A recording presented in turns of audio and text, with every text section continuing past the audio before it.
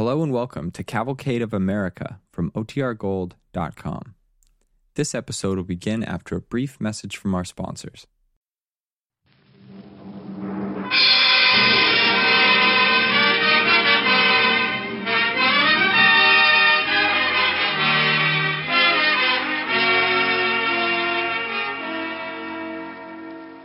The Cavalcade of America, sponsored by DuPont, maker of better things for better living through chemistry, presents Frederick March in The Adventures of Mark Twain.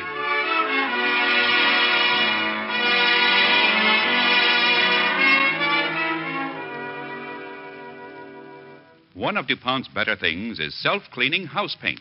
When you have your house painted this spring, ask your painter to use DuPont house paint. It keeps white houses white because it's self-cleaning. DuPont house paint is so formulated that a very fine white powder forms on the surface as time goes by. Under normal conditions of exposure, except perhaps in very dirty industrial communities, heavy rains wash this powder away and take the dust and dirt with them, leaving the surface clean and white again. Your DuPont paint dealer will be glad to tell you more about self-cleaning house paint, made by DuPont. And now for our play. America has long been known as a nation of laughers and laughter makers. And among the laughter makers, the greatest was the man who wrote under the name of Mark Twain. And now, more than ever, we reread Mark Twain and once again find comfort in his laughter. Tonight, the Cavalcade of America brings you a radio play based on highlights of a notable motion picture, a new kind of humorous epic which opens this week in many cities throughout the country. Warner Brothers' inspiring production, The Adventures of Mark Twain, starring Frederick March. DuPont, by special arrangement with the Warner Brothers Studios, presents Frederick March as the great American humorist in The Adventures of Mark Twain on the Cavalcade of America.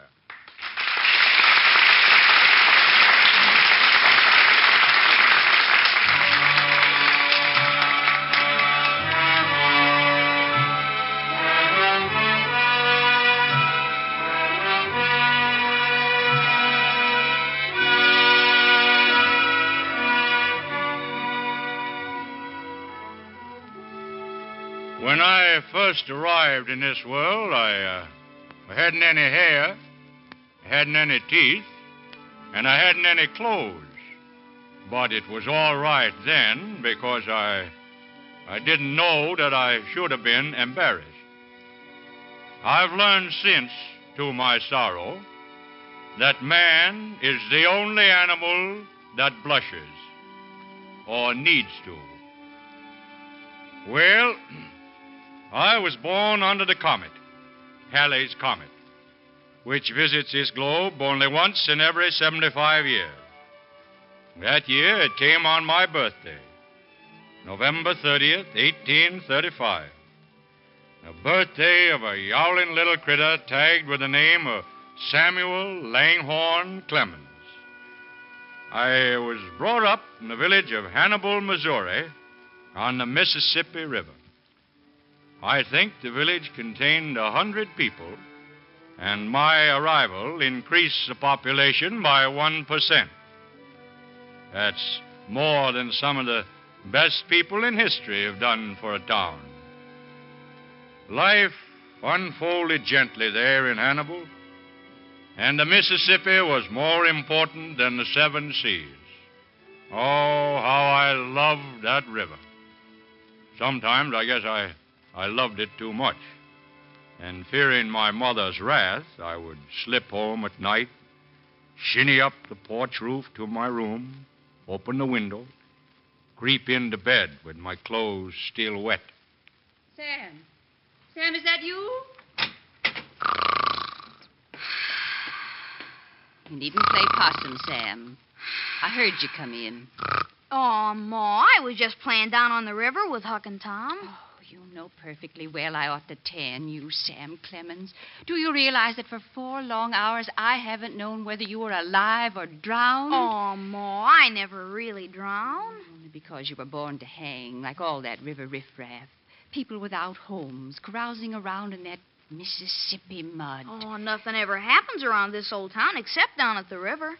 Sam, I want to see you make a fine, cultured man like your father was. Won't you try just once more to stay in the print shop and learn the trade? For me, Sam. Won't you, son? Well, I'll try, Ma. I'll try.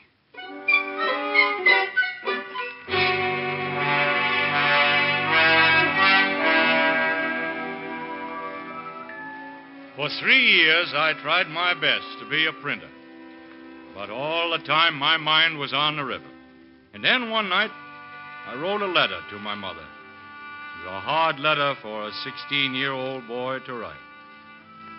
So I'm leaving, Ma. It ain't because I don't love you, but I've simply got to try the river. Because I know now I'll never be happy in my life if I don't. Your faithful and obedient son, Sam.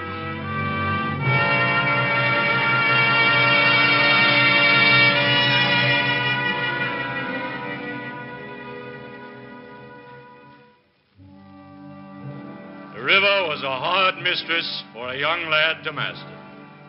But bluff old Horace Bixby, pilot of the steamer Paul Jones, made a mighty good teacher for a Tyrol riverman. Where in jumping Jerusalem are you taking her now? I'm trying to hold her steady, sir. Quarter-less, Twain. That means shallow water. Don't crowd that slick place below that bluff. There ain't 6 feet on that reef. Look sharp, I tell you. Half one, oh, Lordy, half one. What in tarnation are you trying to do? Climb that shore? Yep. Get out of this pilot house. Get off this boat. Go on. Dive over the side before you sink every last one of us. No, by Jehoshaphat, come back here. Take this wheel. I said I'd learn you the river. And when I say I'll learn a man the river, I'll learn him if it kills him. Mark Twain, oh, Mark Twain, safe water. Well, there's one call you'll never forget as long as you live. Mark Twain, safe water. The welcomest call in all the world for a riverman.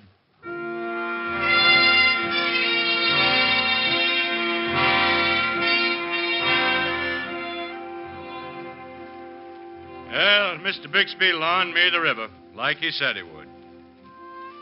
And there came a time when, written in gold letters over my stateroom door, were the words, "The Queen of Dixie, Samuel L. Clemens, Chief Pilot." I was boss of a gaudy world then. A young blade, smartly uniformed, riding the peak of a riverman's life. But one day I saw a picture of a girl, young girl, golden-haired and fair, smiling as if she knew a secret. The picture belonged to her brother. Oh, Mr. Clemens, I've come to say goodbye and to thank you again. Goodbye. Yes, this is where I get off. Well, you remember me, don't you? I'm Charles Langdon. Oh, of course. You're the passenger whose watch you recovered from the pickpocket on the boat. Oh, yeah. And then that little picture, that your sister, I believe. Funny thing about that picture, Mr. Clemens, it's gone again. What, you mean somebody stole it again? Well, now, what do you know about that? And they say lightning never strikes twice in the same place. Well, I want to thank you for this trip, Mr. Clemens. They say you're the best pilot on the river, and I must say I never had such an exciting time in my life. Well, I'm glad you liked it, Langdon, because that's the last run I'm going to make. Oh, you're joking, Mr. Clemens. No. If I ever saw a man who's fitted for his job, it's you. I'll head west first. They're building up a whole new country out there. A man can get rich out there. You see that picture of your sister, Langdon? My sister? What's my sister got to do with it? She's the girl I'm going to marry. And I'll need money for it.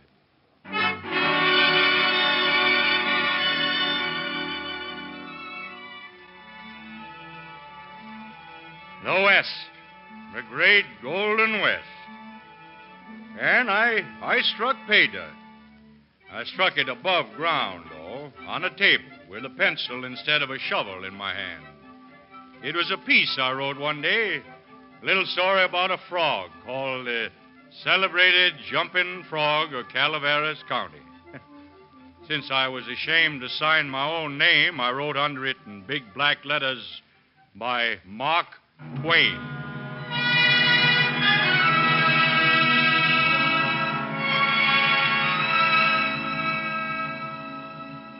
Well, sir, for some peculiar reason, that little piece just swept the country. And the next thing I knew, I was in a place called Cooper Union, New York City. Signed, sealed, and shackled to deliver a lecture. Somehow all those fine city folk took a shine to me. After it was over, they crowded up on the stage. Oh, Mr. Twain, you were most amusing. Thank you. Oh, excuse me, please. Langdon. Charles Langdon. Sam! I knew you the minute you walked on the stage, Sam. Oh, Livy, I'd like to present Mr. Clemens or Mr. Twain. This is my sister. Well, I knew you the minute I saw you, too. You knew me? We hope you're going to make an appearance in Elmira, Sam. Why, thank you. That's mighty kind. Come soon, won't you, Mr. Twain? You bet I will, Miss Langdon. We'll have to run now to make our train. Run? Well, come on then. Come on, let's run.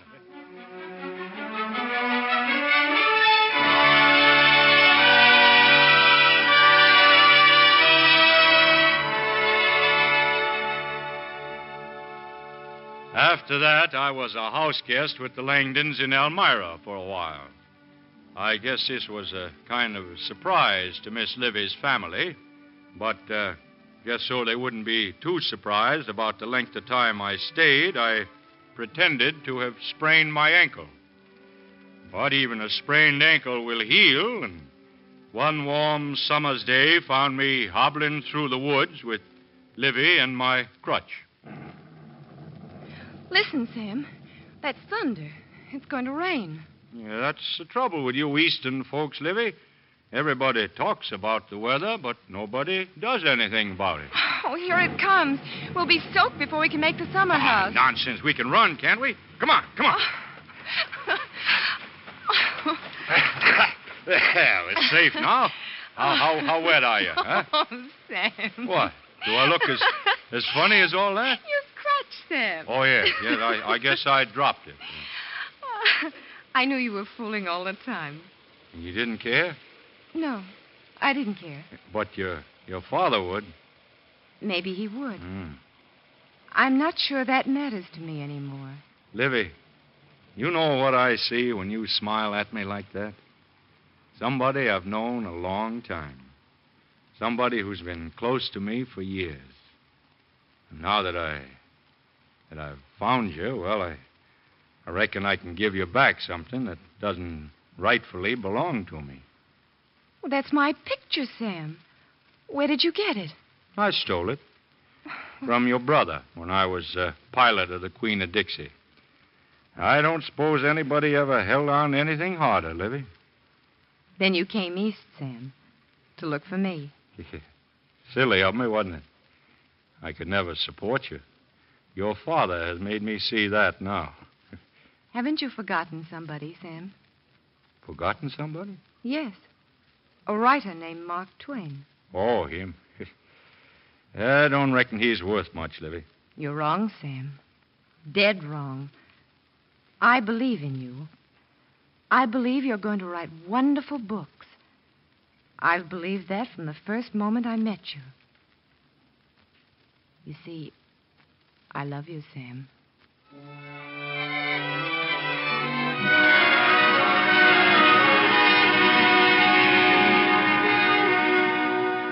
So, Livy and I were married.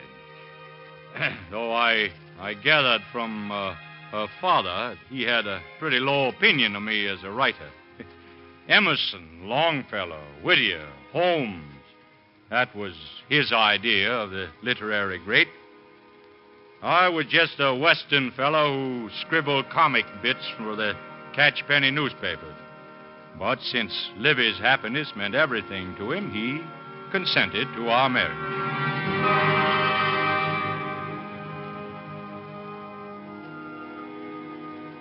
Our firstborn died when he was 1 year old. I felt then that I could never write again. I had dreamed of taking his hand and wading with him in the Mississippi mud, and of listening with him for the steamboat whistles far off down the bend. He'd never see the river now. No, Mark. Our little boy will never see the river now. But you must save the memories you loved. Save them for whole generations of boys like him. Save the memories you loved. You're the only one who can do it, Mark. Because you're the only man alive who still is that little barefoot boy, wading in the Mississippi mud, playing on a raft, watching the steamboats, the way you've told me so many, many times. It's hard to remember now. You've got to remember, Mark. You've got to. If only I could. If only I could put them in a book. A book called The Adventures of Tom Sawyer.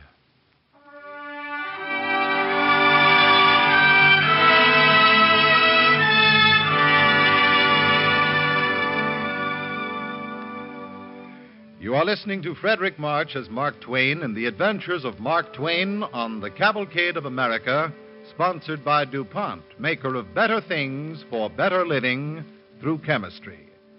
One of the DuPont better things is Zealand Durable Repellent Finish.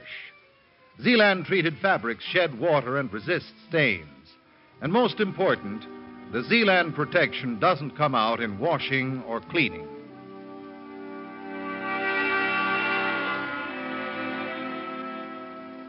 Our cavalcade play tonight is The Adventures of Mark Twain. As a youth, Mark Twain, with the Mississippi in his blood, became a riverboat pilot until he met and married Livy Langdon.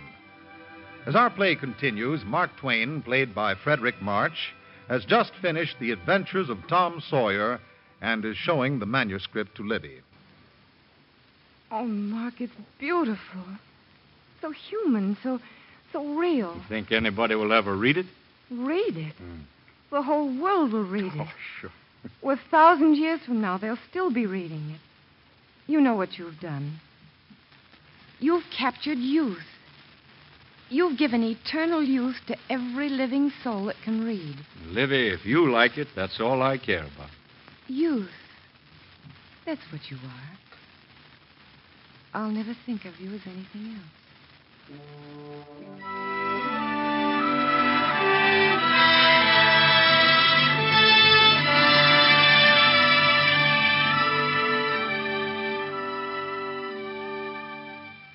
The Adventures of Tom Sawyer made me famous. First thing you know, I was invited to speak at Whittier's birthday, along with Emerson, Longfellow, and Holmes. I planned a surprise for these literary greats, a sort of a Western surprise. But the next day, the newspaper said I had disgraced the banquet with my jests. That night, I made a decision. For Livy's sake, I would get the Mississippi out of my blood. If it was the last thing I did, I'd get it out. Then I'd be a real writer. But first, I needed money, lots of money. I set up a publishing house. I invested in a typesetting machine. I plunged into one financial adventure after another. Money, money, more money. And then, at last, there was no more. Mark Twain was bankrupt. But not in friends. Oh, no. He was still sound and solvent in the friendship of his manager, James Pond. Mark, you owe your creditors $250,000. I did the best I could, but the least they would accept is 50 cents on the dollar. I won't do it. I'm sorry, Mark. I'm afraid you'll have to agree. It's not good enough. You don't understand, Mark. I argued with them for hours. Pond, you go back and tell them Mark Twain is going to pay his debts exactly 100 cents on the dollar. I'm going on a lecture tour, Pond, and you're going to arrange it for me.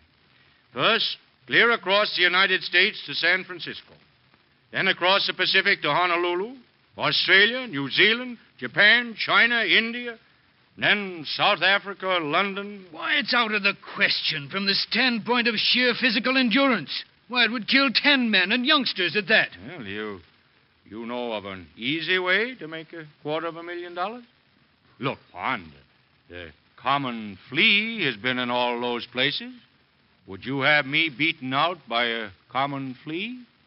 Mark, this is going to make you the most famous man in the world, and me the richest. Can't we make you the most famous and me the richest?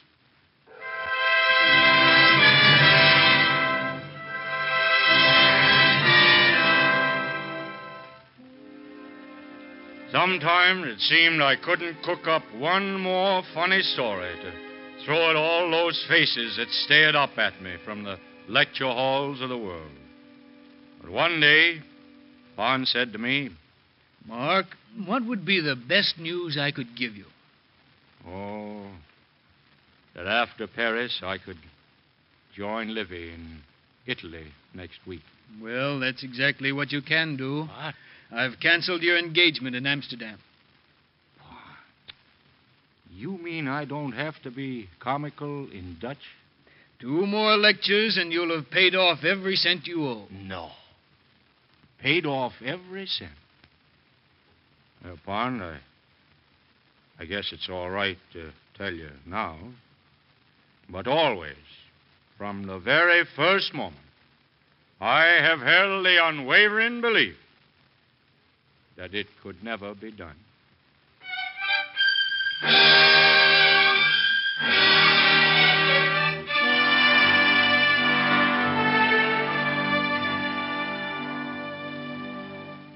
Livy was dying when I reached her at Florence. I didn't know that before. She didn't want to worry me. She held a letter in her hand, smiled like a little girl who knows a secret. Mark, what will it take to make you understand that you are the greatest writer of your time? Maybe the greatest writer America ever had. That's something I've known a long time, Mark. All our life together. Livy, you make me feel I could count on one vote, even if I ran on the Republican ticket. You struggled so hard to get away from the wonderful thing you were, to change your name, to be something else, to get the Mississippi out of your blood. But, darling, the Mississippi wrote your name in the everlasting stars. This letter is from Oxford, Mark. They've sent for you. They want to give you the same honorary degree they gave to Wordsworth, Tennyson, Browning. There isn't any higher honor or glory in the world. The name of Mark Twain is now among the immortals. Do you really believe that, Livy? With all my heart, darling.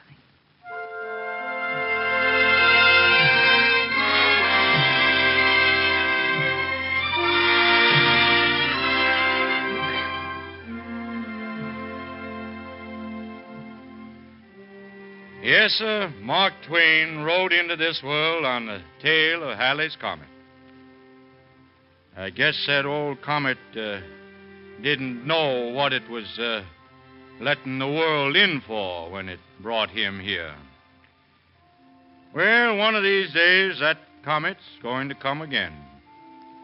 And I reckon Mark Twain will still be laughing when it swings low and takes him back.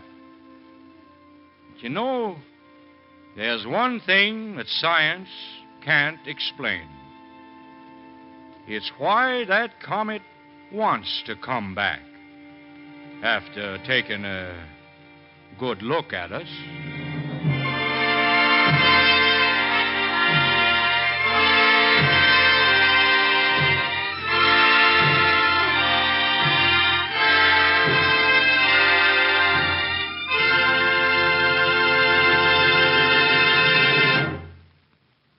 Thank you, Frederick March.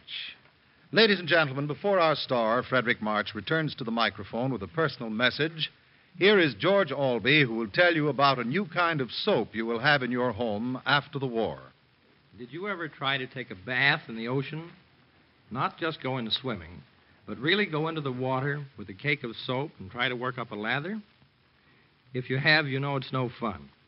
In the first place, the soap just doesn't lather. In the second place, it leaves a sticky residue that makes you feel as if you've been bathing in molasses. As a result of wartime research, the DuPont Company has now developed a new soap ingredient that makes soap lather in seawater. That isn't all it does. We just mentioned salt water because it's used for bathing and laundering by troops aboard transports and on the islands and atolls of the South Sea where fresh water is hard to get. Actually, soap made with the new DuPont compound removes dirt and oil in just about any kind of water: salt, brackish, fresh, hard or soft, hot or cold. It lathers so well under any of these conditions, it can even be used for shaving. The reason ordinary soap doesn't work well in hard water or seawater is that the chemical salts in the water combine to form a scummy precipitate that doesn't dissolve. The new DuPont ingredient keeps this sticky material from forming. It takes over the burden of the cleaning job. All of which means that after the war, you're going to be able to buy soaps that will do things soap never did before. Manufacturers will be able to offer you soaps that won't leave streaks on glassware and dishes, that will largely do away with rings around the bathtub, that will take on a wide range of jobs, all the way from washing your automobile to washing your dog, with new efficiency. Here's a development of wartime research by DuPont chemists together with the armed forces and others, that will make a direct contribution to your own comfort after the war. This new soap ingredient is one of DuPont's better things for better living through chemistry. And now here is Frederick March, star of tonight's Cavalcade.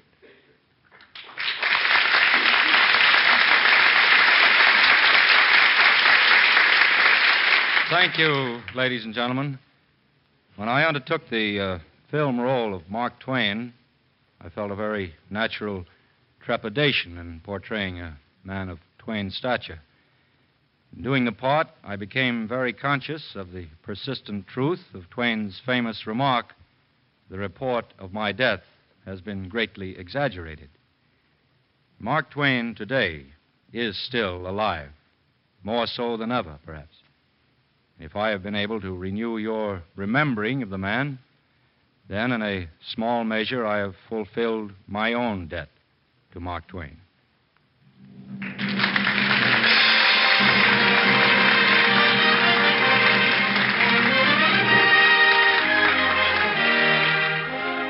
Next Monday night, Cavalcade welcomes back an old friend and a great actress who has given us many memorable portrayals on the stage, screen, and radio, Miss Helen Hayes. Miss Hayes will be starred in the dramatic human story of an Army nurse, Autobiography of an Angel.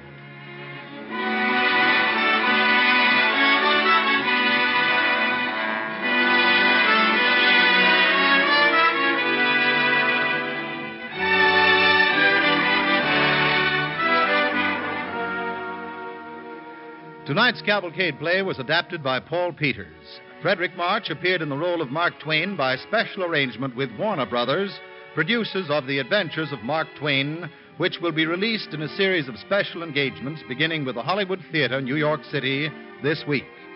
The DuPont Cavalcade Orchestra this evening was under the direction of Donald Voorhees. This is Roland Winters sending best wishes from Cavalcade sponsor, the DuPont Company of Wilmington, Delaware. And now, for your further listening pleasure, may we suggest that you stay tuned to NBC for the Firestone program, the Bell Telephone Hour, and Information Please, which are to follow immediately over most of these stations. The Cavalcade of America, sponsored by DuPont, came to you from New York.